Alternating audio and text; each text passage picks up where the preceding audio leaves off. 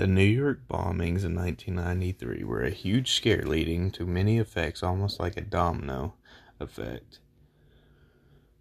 The explosion was 200 by 100 feet and several stories deep, making the PATH station ceiling collapse. It was a 1,200-pound truck bomb located in the parking garage under the North Tower in a truck, hence the name truck bomb.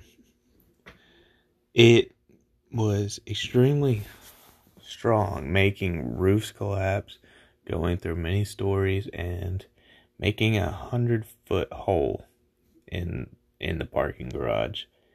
They didn't find any traces of it.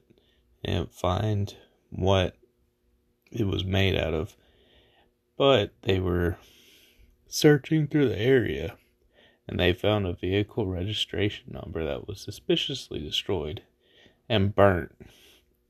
They looked up this registration number, and they found Mohammed Salome, who rented the vehicle and now was trying to get his $400 deposit back because he said it was stolen.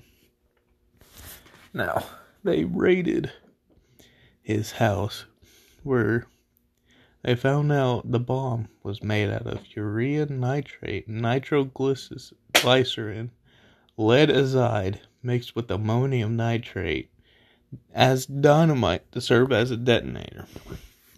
Now, when they put this together, the explosion was so big that 1,000 people were injured and 6 people died on a huge tower. And I don't even think they repaired all the damages afterwards.